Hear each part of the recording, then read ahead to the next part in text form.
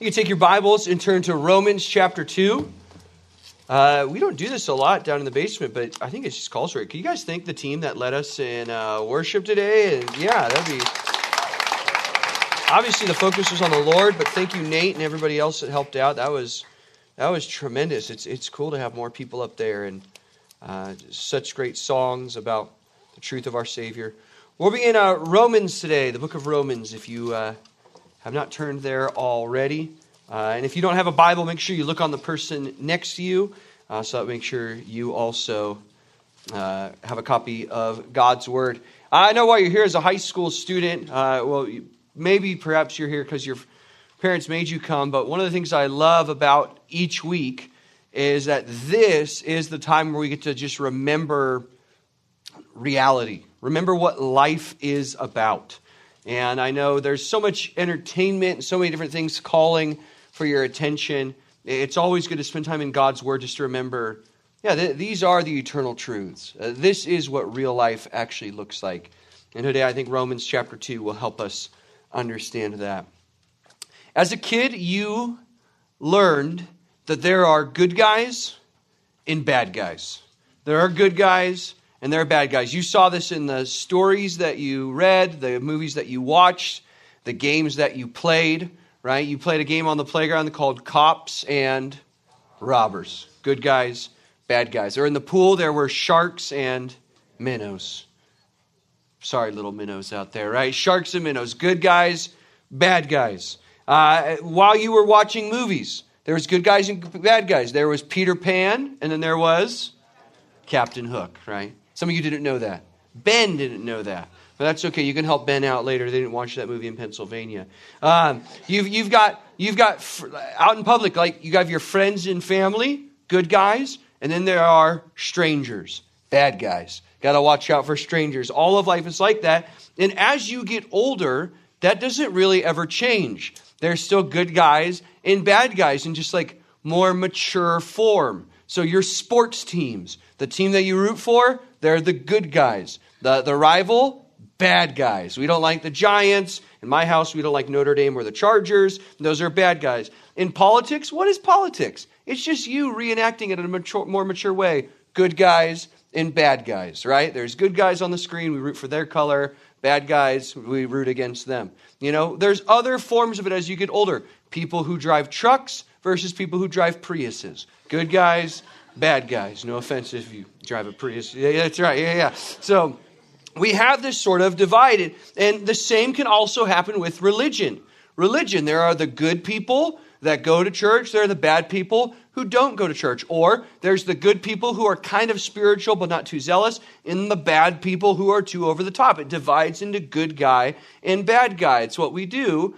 But my question that I think is important for us to consider is, in that divide, are you always on the side of the good guys? I mean, think about that. Every single time that we have this division of here's what's good, here's what's bad, do you notice you always end up putting yourself on the good side of the divide, on the right side, on the more ethical or the more enlightened or the more informed, that you put yourself on the side that's better to be on against the enemies that are sort of the bad side? And if so, is that the right thing to do? Is that really how we ought to think about life? Is that really how we ought to think about religion?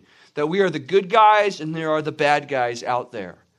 Because I think what's going to happen this morning is in Romans chapter 2, Paul's going to challenge your assumption of that.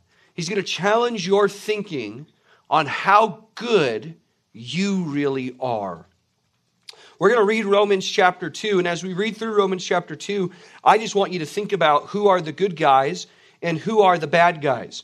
Paul is unfolding an argument. Something you need to know about Romans is no sentence is just randomly placed. There are no fortune cookies just wedged in there. There's an argument that Paul's developing. It's about 5 paragraphs this morning, and I want you to see, if you can, while we read through it, see if you can trace Paul's argument. See if you can understand his main thrust, his main point. If you could boil down what Paul is saying into one sentence, what is that? Let's take a look and see if we can understand it in Romans chapter 2. Word of God reads, "Therefore you have no excuse, O man, every one of you who judges. For in passing judgment on another, you condemn yourself, because you, the judge, practice the very same things. We know that the judgment of God rightly falls on those who practice such things. Do you suppose, O man, you who judge those who practice such things and yet do them yourself, that you will escape the judgment of God? Or do you presume on the riches of his kindness and forbearance and patience, not knowing that God's kindness is meant to lead you to repentance? But because of your hard and impenitent heart, you are storing up wrath for yourself on the day of wrath when God's righteous judgment will be revealed. He will render to each one according to his works. To those who by patience and well-doing seek for glory and honor and immortality, he will give eternal life. But for those who are self-seeking and do not obey the truth, but obey unrighteousness, there will be wrath and fury. There will be tribulation and distress for every human being who does evil, the Jew first and also the Greek. But glory and honor and peace for everyone who does good, the Jew first and also the Greek. For God shows no partiality. For all who have sinned without the law will also perish without the law. And all who have sinned under the law will be judged by the law. For it is not the hearers of the law who are righteous before God, but the doers of the law who will be justified. For when Gentiles who do not have the law, by nature do what the law requires, they are a law to themselves, even though they do not have the law. They show that the work of the law is written on their hearts, while their conscience also bears witness, and their conflicting thoughts accuse or even excuse them on that day when, according to my gospel, God judges the secrets of men by Christ Jesus. But if you call yourself a Jew and rely on the law and boast in God and know his will and approve what is excellent, because you are instructed from the law, and if you are sure that you yourself are a guide to the blind, a light to those who are in darkness, and an instructor of the foolish, a teacher of children, having the law, the embodiment of knowledge and truth, you then who teach others, do you not teach yourself? While you preach against stealing, do you steal? You who say that one must not commit adultery, do you commit adultery? You who abhor idols, do you rob temples? You who boast in the law, dishonor God by breaking the law. For as it is written, the name of God is blasphemed among the Gentiles because of you. Now for circumcision, indeed is of value if you obey the law. But if you break the law, your circumcision becomes uncircumcision. So if a man who is circumcised keeps the precepts of the law, will not his uncircumcision be regarded as circumcision? And then he who is physically uncircumcised but keeps the law will condemn you who have the written code and circumcision but break the law. For no one is a Jew who is merely one outwardly, nor is circumcision outward and physical, but a Jew is one inwardly, and circumcision is a matter of the heart, by the Spirit, not by the letter. His praise is not from man, but from God. This is God's very word. Let's pray together before we look at it. Heavenly Father, we thank you for the time we have to gather today. Lord, there is no more important question that we consider than whether or not we know you, whether or not we're saved, whether or not we've been rescued from the wrath of God. Lord, I pray this morning that we would have clarity on why we think we're going to heaven. And Lord, I pray this morning that some here who do not know you, that you would help them see the glory of your Son and the good news of the gospel. The weightiness of Romans 2 gets us ready for the good news of Jesus Christ. And so, Lord, I pray that you'd be honored in our time. I pray that we would worship you and praise you rightly. I pray that as we look at the gospel today, we'd leave here with a newfound boldness and zeal and love for you and a desire to share the good news. Bless this time now, we pray. In Christ's name, amen. Book of Romans, we know, is Paul's description of the gospel. He wants to go to Rome to preach the message of the gospel. And we know that the gospel is this message of salvation. In fact, in Romans 1, verse 16, he says, I am not ashamed of the gospel, for it is the power of God for salvation to everyone who believes. That is, in this message to the Romans, it is the message of salvation. It is the good news that if you believe this news, you can be rescued. And anyone can be rescued. So in one sense, today's a great day to come, even if you've never been here with us before, because this is like the basic message of Christianity. It's the basic message of how you can be saved and be made right with the God who created you, the God with whom you'll meet one day after you die.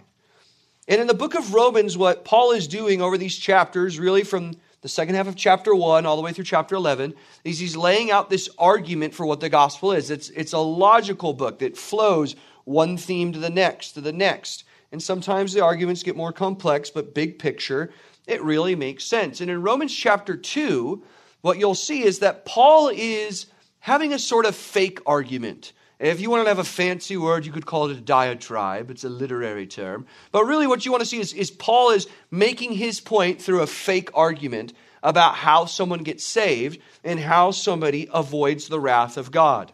Now, in order to understand this, here's what I'm going to help you now. I'm going to give you the main point. Here's Paul's main point, and then we're going to see how he defends it the whole time. Here's the main thing of what he's trying to say. Ready? All people are under judgment. All people are under condemnation. All people rightly face the wrath of God for their sin. Everyone without distinction, every single type of person, no matter their background, all are guilty. That's the point Paul's making. It's the point he's making from chapter 1 through the first half of chapter 3. Let me show that to you. So last week we looked at a really big text. Ben, actually 2 weeks ago, looked at Romans 1, 18 through 32. And if you look at 1:18, we read about the wrath of God is revealed. We read that God is a God of wrath. God is furious with sin. So angry that he will judge sin and destroy sinners forever for their rebellion against him. And as we looked at that passage, Ben did a great job of showing why the wrath of God wasn't just God flying off the handle, but sinners deserve wrath because of how evil they are. We read about how they exchanged the truth of God for a lie. We learned how they did not worship God. Verse 21 says, though they knew God, they did not honor him as God. Right? So instead of seeing the God who created everything and saying he deserves all praise, they said, well, the things he made deserves all praise, or the relationships I have deserve the most honor, or I make myself the center of the universe. And so because of that, they deserve punishment. They deserve the judgment of God. And we see the judgment of God unfold in the way that they exchange God's plan for marriage for homosexual marriage. They exchange God's commandments or obedience for a life of lawlessness. In fact, what Ben read last time, take a look at verse 28 of chapter 1. It says, and since they did not see fit to acknowledge God, God gave them up to a debased mind to do what ought not to be done. They were filled with all manner of unrighteousness, evil, covetousness, malice. They are full of envy, murder, strife, deceit, maliciousness. They are gossips, slanderers, haters of God, insolent, haughty, boastful, inventors of evil, disobedient to parents, foolish, faithless, heartless, ruthless. That's the unbelieving world. They are devoted to their sin. They walk in rebellion against God personally, not just his code. And because of that, they are rightfully under the wrath of God. And if you were reading just Romans 1, 18 to 32, and I know this happened last week or 2 weeks ago when we looked at this, I know some of you are thinking, yeah, that is what the unbelieving world's like. Yeah, they are so wicked. Yeah, though it's sad because I know some of them, they absolutely deserve the wrath of God. And what Paul does in chapter 2 is he says, so do you. You also deserve the wrath of God. You think just because you're not like those people in the world, You think because you don't hold to the ethics that they hold to, that you are somehow free. No, you are also under the judgment of God. You also deserve punishment because you are sinful just the same way that they are sinful. I already said the main point today is that all are under judgment. All are under sin, all are under condemnation. And in Romans 2, you could say this: all are under judgment, especially here, religious people. Paul's focus here is on religious people. You notice as we went through this section, there's two sorts of people Paul's mentioning. He mentions the Jew and the Greek, verse 9. And again, in verses 12 through 16, he mentions the Gentiles. And then later he mentions the Jews, which is funny because Romans 1, 16, 17, it talked about power of God to all who believe, to the Jew and to the Greek. Now, what do we mean by Jew or Greek? Some of you might know that you're Jewish. Some of you might know that you're Greek background. But what's Paul talking about here? When he says Jew and Greek, he's talking about very religious people and very irreligious people. The Greeks, the Gentiles, the non-Jews, believed in a multitude of gods. They were polytheists. They thought there were all sorts of gods in the world. And so there was a God that worship all the time. Gods worship all sorts of feasts. They were known for sin. They were known for revelry. They were known for immorality. But the Jews, they were known as like the holier than thous, right? They're kind of, by society, would have been seen as more stuffy, boring, but you couldn't accuse them of being bad. You just knew that they were boring. What Paul is saying is take the most irreligious people and take the most religious people, and all of them are condemned. All of them are under wrath. Friend, you need to hear Paul's argument this morning. If you're somebody who wants to share the gospel, you need to understand Paul's argument. If you're someone that's exploring Christianity, you need to hear what Paul is trying to put forward about how to be saved and who's going to be judged this morning. I would even encourage you, whether you think you're like one of the goody two-shoe kids or whether you think you're like, well, I'm one of the bad kids, so I don't usually listen. All need to hear the message this morning.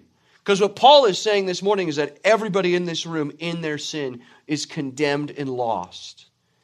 No matter what sort of advantages they might think they have. He's going to put forward this main point, and he's going to argue it in 5 ways. Okay, he has 5 arguments. So if you looked at this passage, I'm looking at an ESV. It's got 5 paragraphs, and I think those are Paul's 5 arguments, but I'll put them up on the screen for you. So 5 arguments why all, especially this morning looking at religious people, why all are under judgment for their sin. 5 reasons for it, 5 arguments for it. Here we go. Here's argument number 1. You ready? Argument number 1 is this. Judging, in quotes, judging is no escape from judgment. Judging is not an escape from judgment. That's verses 1 to 5. What does Paul say? He says, therefore. Now, what's that therefore? It's therefore in light of all we just read about the unsaved world. Look how bad they are. Homosexuality, sin, celebrating all the sin in society. Therefore, you have no excuse, O man, every one of you who judges. For in passing judgment on another, you condemn yourself. Your judging has led to your own condemnation. And Paul says the exact same judgment they're under, you're under. And he says it's because of your judging. And you might think, no, why? Why is that? I know what some of you are thinking. Some of you are like, yes, Petrus, get him. Get him, Petrus, because I know so many judgmental Christians. And you know what the Bible told me is judge not lest you be judged. I don't know a lot of verses, but it's one of the ones I know. So you get those judgmental Christians, Petrus. Well, that's not exactly what Paul is doing here. This isn't a verse against all judging. All right. Later in 1 Corinthians 5, Paul says, hey, that dude that's sleeping with his stepmom, get him out of the church. I've already judged him. You ought to already have judged him. Right? So not all judging is bad. There is actually good things to deem as good. There are bad things that you should consider as bad. In fact, notice what Paul says.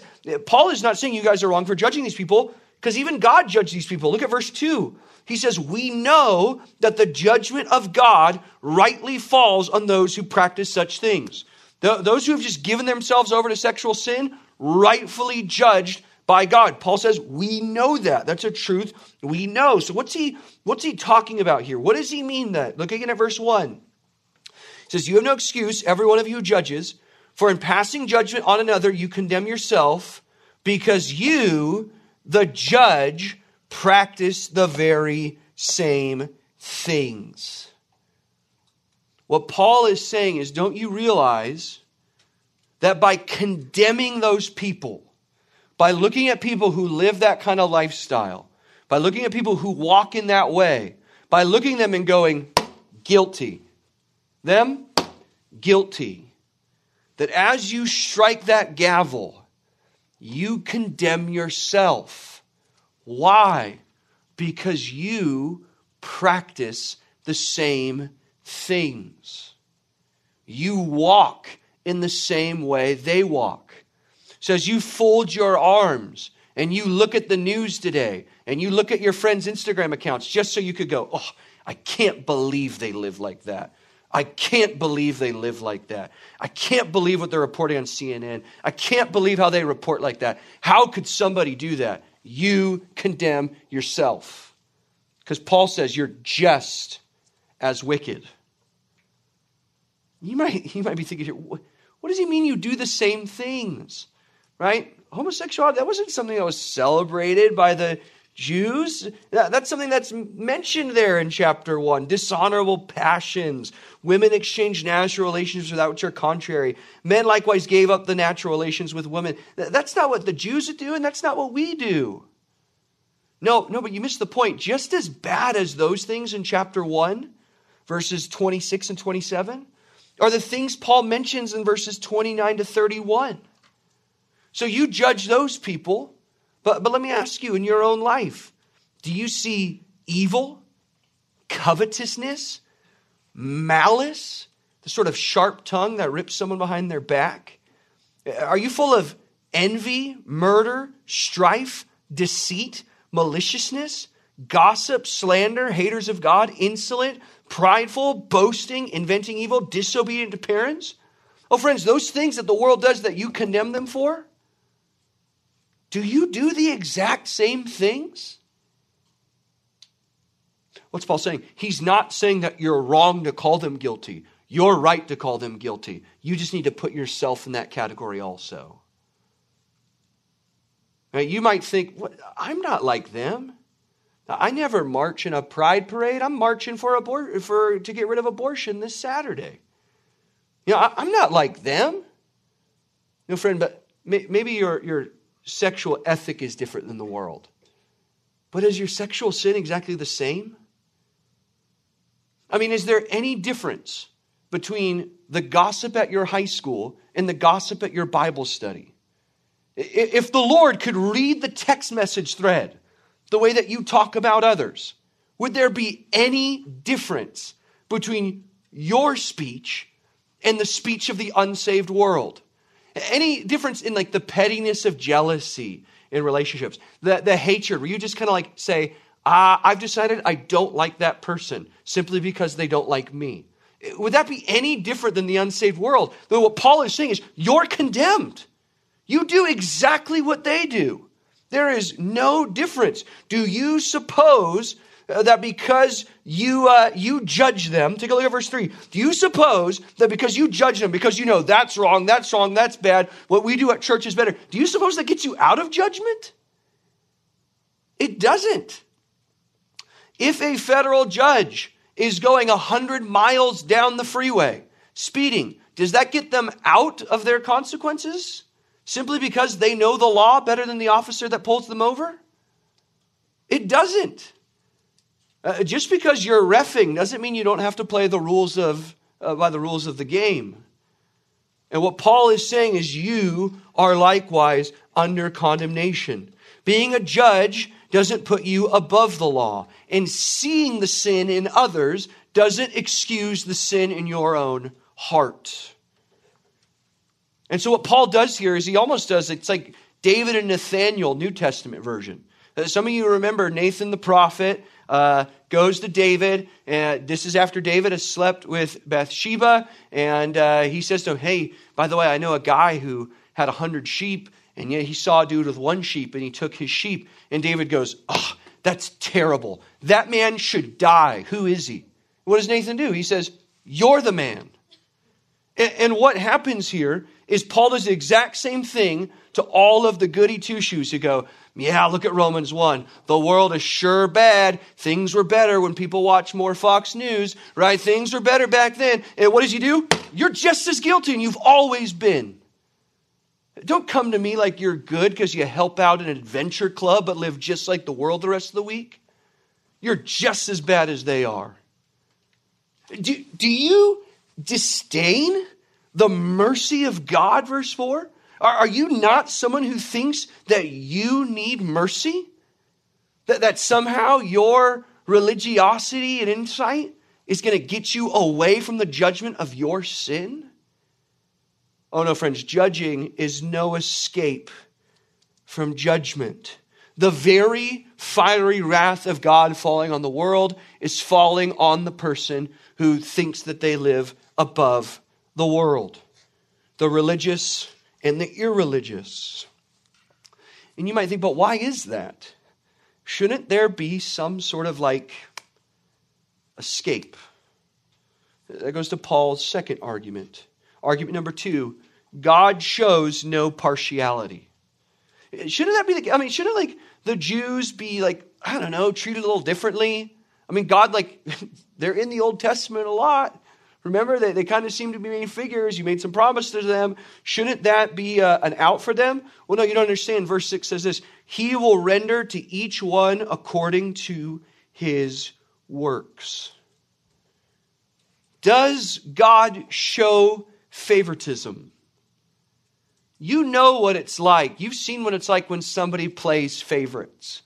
When you have a coach that plays favorites. You have a teacher that plays favorites. A boss that shows favoritism to others. Maybe parents. You can work on that in your own heart if you're the left out kid. You've got friends, right? You just know, man, everyone likes them more in the friend group than me. You've seen favoritism. You've seen bias. And you've seen people look the other way because they just like that person more. But that's not the way it is with God. God is not like that. God doesn't let anybody off the hook simply because I guess I'll give them a pass. Verse 6, he will render to each one according to his works. That's almost a word-for-word quote from Proverbs 24, verse 12. And he goes on to explain, he goes, each one is going to be judged, not based on title, not based on religiosity, based on their works. Let me show you. He says, to those who by patience and well-doing seek for glory, honor, and immortality, he will give eternal life. In the Greek there, it's almost like on the one hand, he gives eternal life to these people, those who by perseverance and well-doing, that consistently do good, he will grant them eternal life. Verse 8, but on the other hand, for those who are self-seeking and do not obey the truth, but they consistently obey unrighteousness, there will be wrath and fury. Right? Look, here's how God's going to look at it. He's going to look at last name, religious history, what tribe they're in. No, he's going to do this. Did they seek good, eternal life? Did they seek evil, wrath, and fury? He goes further down. Again, this is a blind test. He's just looking at their deeds. He says, verse 9, there will be tribulation and distress for every human being who does evil. The Jew first and the Greek. So Jew or Greek, if you walk in wickedness, there will be, what's it say, tribulation and distress. But, verse 10, glory and honor and peace for everyone who does good. The Jew first and also the Greek. Okay, so again, regardless of religious background, you seek to do good, glory and honor and peace. Verse 11, for God shows no partiality. So again, the argument, all are under judgment, all are condemned. And the reason why all are condemned, second argument there, was because he didn't show partiality. Right? So he will judge you, religious people, in spite of your religiosity for your sin. In the same way, he will judge those who are not as religious and walk in sin. That's Paul's second argument here. Now, if you're a Jew and you're thinking, this is Paul, again, it's a fake argument. I don't think there's any Jews that are thinking this way in Rome. But he has this fake argument with a pretend Jew, maybe his old self. And this old, pretend Jew in his mind has this thought, okay, Paul, but there are some difference between Jews and Greeks. Let me give you one advantage, the law. You're going to see the law a lot in the book of Romans, especially as we get later into the book. And the law, we actually studied it in the book of Exodus, which is kind of nice if you were with us last semester. So if you're a freshman, sorry, you're left out on this. Sorry, freshman. But last semester, we looked at the law. We looked at that God gave instruction to his people. This is how they were supposed to live. And remember, the law was a huge blessing. Like God told them, you are my people. And because you're my special people, I'm going to give you the law. I'm going to give you instruction. I'm going to give you direction as to how you're supposed to live. And so perhaps if you're a Jew and you're at this point in the argument, you're thinking, I know, Paul, you're saying no partiality, but Jews have the law. Jews have the instruction of God. They have direction for how to live in this world. Surely that must mean something. And what Paul says is, they don't. And not just Paul, by the way. What God is saying through Paul is, there's no advantage. Here's argument number 3. Ready? Lawless Gentiles, we'll put that in quotes, lawless Gentiles have the law. Lawless Gentiles do have the law. Does the law perhaps give the Jews some sort of benefit before God? Isn't it some sort of benefit that they know God and know what he wants? Tells them no. Look at verse 12. For all who have sinned without the law will also perish without the law. And all who have sinned under the law will be judged by the law. So first he says, look, if you have the law, great. The law will be your standard of how you're judged. And if you don't have the law, great. Then you're going to still be judged and perish even without it. In fact, he goes further in verse 13. He then says, for it is not the hearers of the law who are righteous before God, but the doers of the law who will be justified. What Paul is saying is this. Is there some difference between Jew and Gentile? The Jews have heard it. A lot of Gentiles haven't heard it. Is there a difference? Well, Paul says, no, there is no difference. Because it doesn't matter whether you heard it or not. Here's how God is going to judge you. He's not going to judge you, did you hear my instruction or did you not hear my instruction? He's going to judge you, did you do what I've commanded you to do or did you reject it? Did you obey? Who cares if you heard it? Did you obey or not? So there's no advantage to having this religious information. And then he goes on to say something really interesting. He says, actually, though, the Gentiles do have it. They actually do have the law, but they don't have it written down. He says they have it on their hearts. If you've grown up at Grace Church, you've heard about man's sinfulness. It's not a doctrine we shy away from. You've heard that man, we've used the phrase before, totally depraved. That man loves sin. He's under sin. We'll talk about Romans 3, the nature of sin next week. And you've probably thought to yourself at one point, okay, I get it. Man is totally sinful. But then why are some of my unsaved neighbors nice? How many of you ever thought that? Man is sinful, but why are some of my unsaved friends nice? You've thought this before, right? Like why that one time when our car broke down on the side of the road, why did that guy get out of the car and help us change the tire? He doesn't go to church. He didn't seem like he was doing it for money. He didn't post it on Instagram to boast or anything, right? Why are some people nice? Why are people out there doing charity work? Why are people doing kind things? Maybe you're one of those they're all up to no good with nefarious purposes. No, there's decent people who seem to be doing good things. Why do the Mormons have bad thinking on Jesus, yet seem to be really nice?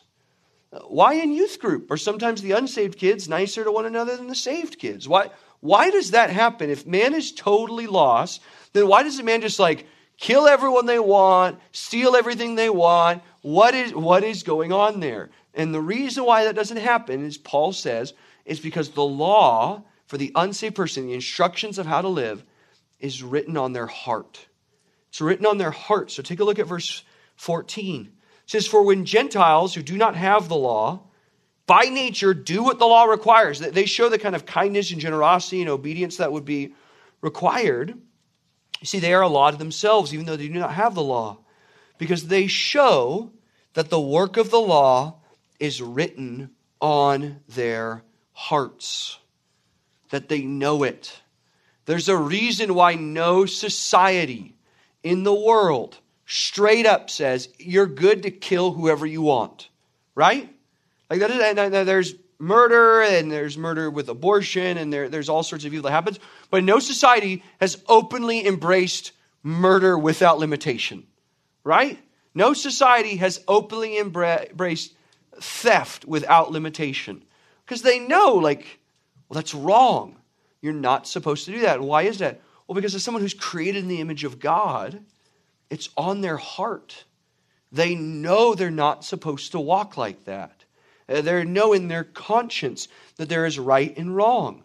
There's no society that's openly just said, divorce is great, sleep with whoever you want all the time, go for it, right? Our society goes there, but it's still wrong to cheat on someone in the United States.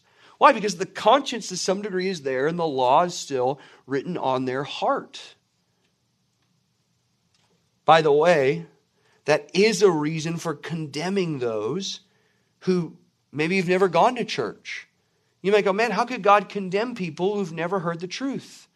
What Paul's saying here is, no, the truth's on their hearts. And what they do in verse 15, it says, while their conscience bears witness, day and night, their conflicting thoughts accuse them or even excuse them. Right? The unsaved person who's never heard knows by their conscience, I shouldn't be doing that, and either changes according to conscience, or by their conscience goes, it's okay, I did this, even though I know I shouldn't. And one day it says that they will be judged according to their secret thoughts before the Lord. That God will judge them based on the law that's written on their heart. So this isn't an out for them. They are judged. The irreligious person is judged as well. But what we see here for what Paul is saying is there's no advantage to knowing the law or not knowing the law. Right? You go, well, I know the Bible, I know the truth. Well, the unsaved people know it in their hearts too. That doesn't give you any sort of advantage before God. It condemns them, but it doesn't give you any sort of up. So again, Paul's main point, all are equally condemned. All are equally under judgment for rebellion, religious or irreligious. But specifically, he's looking at the Jews as opposed to the Gentiles. Religious versus irreligious. Which takes him into his fourth argument. It's this. Knowing the law is no excuse for breaking the law.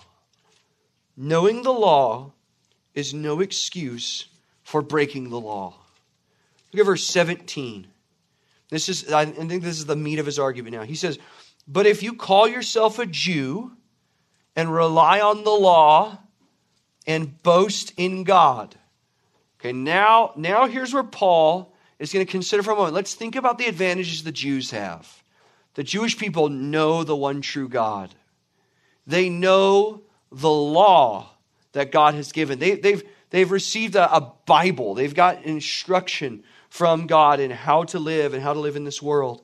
And look, he lays it on thick here. He talks about the special position Jews have. He says, look, verse 18, his will. You approve of what is excellent. You are instructed from the law. If you are sure that you yourself are a guide to the blind, a light to those who are in darkness, an instructor to the foolish, a teacher of children, having in the law the embodiment and knowledge of truth. This is not to say there is no benefit of religious heritage. Look, knowing truth from God is hugely important. It is light. It is truth in a world of error. It is reality in a world of make-believe. It is direction in a world of confusion. It is good to know your Bible. It is good to know truth. But knowing truth does not excuse the ways that you sin. It in no way will excuse you. And look, I understand I'm talking to a room of people who know a lot more than the average youth group. That you guys know your Bible and know where to find the books in the Bible. All of you bring a Bible on Sunday morning. You can answer Bible trivia all day long. Get all the Jolly Ranchers and badges that you want. You know that Mormonism is false. You know that you're not supposed to support BLM. You know God's view on marriage. You know the way the world's supposed to work. You know all of these things. But it doesn't mean anything. It doesn't add. It gives you no advantage, no boost in your standing before God. Why? Because you walk in sin just the same way the unbelieving world does. It doesn't help you at all. Verse 21, Paul writes, you then who teach others, right? You then who would lecture the world on the way that they're dealing with this pandemic. You then who is ready to go to the mat when it comes to online theological debates. You then who are ready to go toe-to-toe with the Mormons on your school. You then who are ready to talk the gospel. Ready? You then who teach others. Do you not teach yourself? He says, while you preach against stealing, do you steal? You who say that one must not commit adultery, do you commit adultery? You who abhor idols, do you rob temples? Do you walk in sin just the way the world does? When you say do not steal, do not murder, and yet do you find yourself stealing, deceiving, hating? Do you, as I mentioned earlier, find that your mouth is just as ripe with gossip and hatred as your friends back at school? Then friend, Paul says, you're condemned. Stop acting like a sermon from Petrus or a quiet time with the family before bedtime makes up for your sin when you sin just like the world. It doesn't. There's no second-hand cleansing because of those who are spiritual around you. You say, well, marriage is between a man and a woman. That's great that you believe that. It doesn't matter if you look at all the same stuff online or think the same way about the opposite sex as the world does. You who teach others, do you not teach yourself? Paul is saying you're condemned. And you need to stop hiding behind the fact that your Bible's got bookmarks or you have Adventure Club books in the past that for some reason God's going to go, well, you're bad, but not as bad. Come on in. He's saying you're lost. You're just as lost as they are. You're just as much under the wrath of God as they are too. Now again, Paul here says, do you sin in those ways? So you might think, well, I don't steal and I don't commit adultery and I certainly don't rob temples. I've driven by, I've seen Coldwater and Roscoe, that temple, never once thought of stealing there. What is Paul saying? He's not necessarily saying they sin in all the exact same ways. But what he's saying, what he's arguing, is that your pattern, Jews, is to preach against the very sins that you disobey. That's your pattern, right? Verse 23, here's what he goes. You boast in the law, you who boast in the law, dishonor God by breaking the law. So quote scripture all you want, that doesn't make up for it if you don't obey it. Doesn't do anything. You are just as lost. And by the way, for it is written, the name of God is blasphemed among the Gentiles because of you. Even the Gentiles know you don't keep the law that you preach at others. And so you're just as lost as they are. Just as guilty. Student, I would ask you just personally this morning, as I was praying about this sermon, I was thinking about it from my own heart and thinking about it for you. I wonder if some of you think that your sin is okay because you know how to find where it's addressed in the Bible. That you think your sin is somehow okay because reading the Bible has made up for obeying the Bible. That you've excused some of your rebellion because the attributes of God that you have memorized have given you a hall pass to not obey the commands of God that you're ignoring. I wonder that because you've shown up when church is essential on Sunday, that obedience isn't nearly as essential Monday through Saturday. And that you've made up all sorts of ways to be your own savior and to scrub the stain of your sin away through your knowledge and through your repetition, your fastidiousness, and you've excused disobedience in your life. Paul writes this to say, stop fooling yourself. A few giggles on a Sunday and some sermon notes filled out don't make up for your sin. God still sees it. He shows no partiality. And he doesn't shrug and laugh quite like your lukewarm friends do. He sees your sin as well. He sees our sin. And perhaps we've gotten in the habit of excusing our sin simply because we know that we ought to call it sin. Paul is saying that does not work. And if that's you, you're guilty. And that judgment that we read about last week is the same judgment that's coming for you in all your religiosity. Which leads Paul to his fifth argument. He anticipates something here. Argument number 5, we'll say this is heritage and tradition will not save you. Heritage and tradition will not save you. Now, Paul brings up circumcision, as many of us tend to do randomly. And what he does here is he anticipates an argument. He says, okay, that's great. Jews, we have the law. That doesn't work. But Paul, we have a lot more than the law. Right? We have heritage. We have tradition. We're the people of God that have been set apart as the people of God for so long. So certainly that must count for something. We have some sort of credit for being Jewish, right?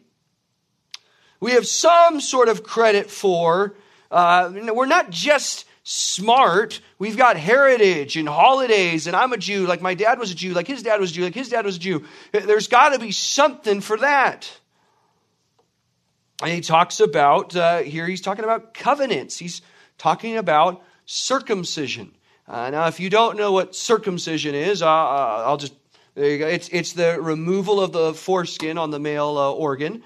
You could talk with your parents about that if you got questions.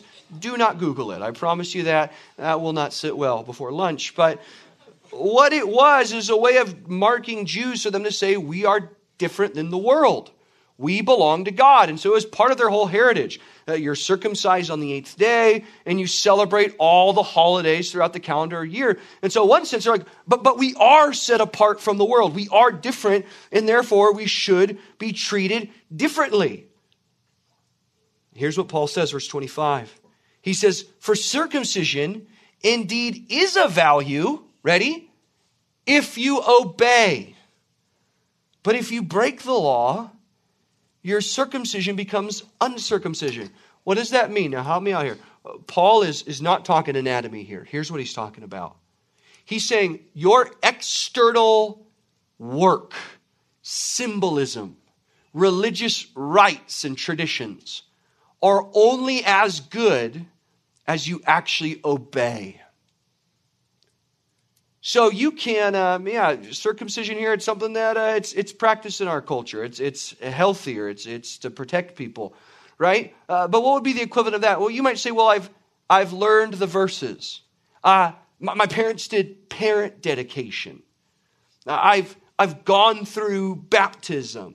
I went to camp. I served in Servants for Christ. I did all these things. Look at these things that Grace Church kids do. I've got a JMac study Bible that I got when I was 4, right? I've got all of these things. And because of, don't those things count for something? And Paul says they absolutely do if you actually obey. But if you don't, it's all bunk. None of it counts for anything. None of it means anything if you don't. You could quote me verses to defend the Trinity all day long. It doesn't matter if you don't obey. He advances this argument. Look, he says if a man's not circumcised but he keeps the law, before God, won't he be considered as if he did the tradition? In other words, like it's about the obedience. Then he who is physically uncircumcised but keeps the law will condemn you who have the law and have circumcision but break the law. And here's Paul's point here. Ready? He says, for no one is a Jew who is merely one outwardly, nor is circumcision outward and physical, but a Jew is one inwardly. And circumcision is a matter of the heart, by the Spirit, not by the letter. A real Christian is a Christian from the inside out. They want to obey. By the Spirit, they have a changed heart that pursues obedience. But there is a fake kind of religion that is merely external. And by external, merely does these little half-hearted homages to the Lord. I read a verse. I always pray when my small group leader asks if I want to pray. But there's no real obedience. Friend, the person who walks in sin like that is not saved. Paul is saying they are condemned. They are lost. It is not a real faith. Their claim to Christianity is false. Why? Because they don't obey that which they teach. And so the idea that the wrath of God will not fall on me because I'm a good person who has memorized God's word, who quotes God's law, who has all these spiritual things, they do nothing for you. You're lost in your sin. Your sin has undone all of that. In fact, we're not even done yet. We'll dive more into this next week. Because you might be thinking, okay, well, my sin has undone it. I'm lost. That the wrath of God, the God who sees all my hypocrisy, his wrath will fall on me unless I do better. And next week is what you're going to see, is you can't do better. It's not just sin has a presence in your life for the unbeliever. Sin has dominion in your life. But that's next week. Here's the takeaway this morning. What is Paul trying to do? Is he just trying to make us all feel guilty about our sin? I think we should feel worse about our sin. I think we should actually feel the sinfulness of sin. I think one of the number one examples, at least I've seen in my ministry life, of students who walk away from the faith is they never really thought sin was all that sinful. But what this is supposed to do is not to point you inside, do better, try harder. It's supposed to make you think, then how can I be made right with God? How do I have any hope? How can I have any hope for how does Paul describe it? For glory and honor and peace and life. That answer is in Jesus Christ. Jesus Christ who knows our sin. Jesus Christ who knows your sin. Jesus Christ who came and died for sinners. So that if we trust in him, if we cry out to him as a hopeless sinner who knows the guilt that we're under and knows the wrath that we deserve, then all of our sin and guilt is taken away. And that righteousness that we preach but do not live, the righteous life that he lived is given to us. So friend, this morning, though we're not there yet in Romans, we're here right now on October 3rd in the basement. You need Christ to save you. And I'm talking to people who maybe are here only because their parents are making them. They don't want to. They like to listen to the sermon. Christ can save you. Christ can rescue you from your sin. You need him to save you. And I'm talking to people who listen every week and take notes. Are you saved because you're good? Or are you saved because Jesus saved you? This morning, choose the second option. Come to Christ not as a partner or a teammate or even an ally for him. Come to Christ as a sinner who needs to be rescued. Because that's the only way that you could be saved. And Christ is a Savior who always forgives those who come to him. Father, thank you for this morning. Thank you for your word. God, thank you for speaking to us so clearly. We cannot save ourselves. Lord, we cannot think that our sin is excused because of anything in us, any sort of religiosity, any sort of good things that we've done. Our only hope is to fully trust in you. And we can trust in you truly and truthfully. We can know that we're saved. We placed our faith in you, Lord. So, Lord, thank you that for those of us who have come to Christ, that we are forgiven. and that our sin is gone and separated as far as the east is from the west. And I pray, Lord, that you would draw sinners this morning, especially those who think they're saved and they're not, that they would see that Christ offers a better righteousness than their own. Thank you, Lord. We praise you as the God who has ended our sin through Jesus. It's in Christ's name we pray. Amen.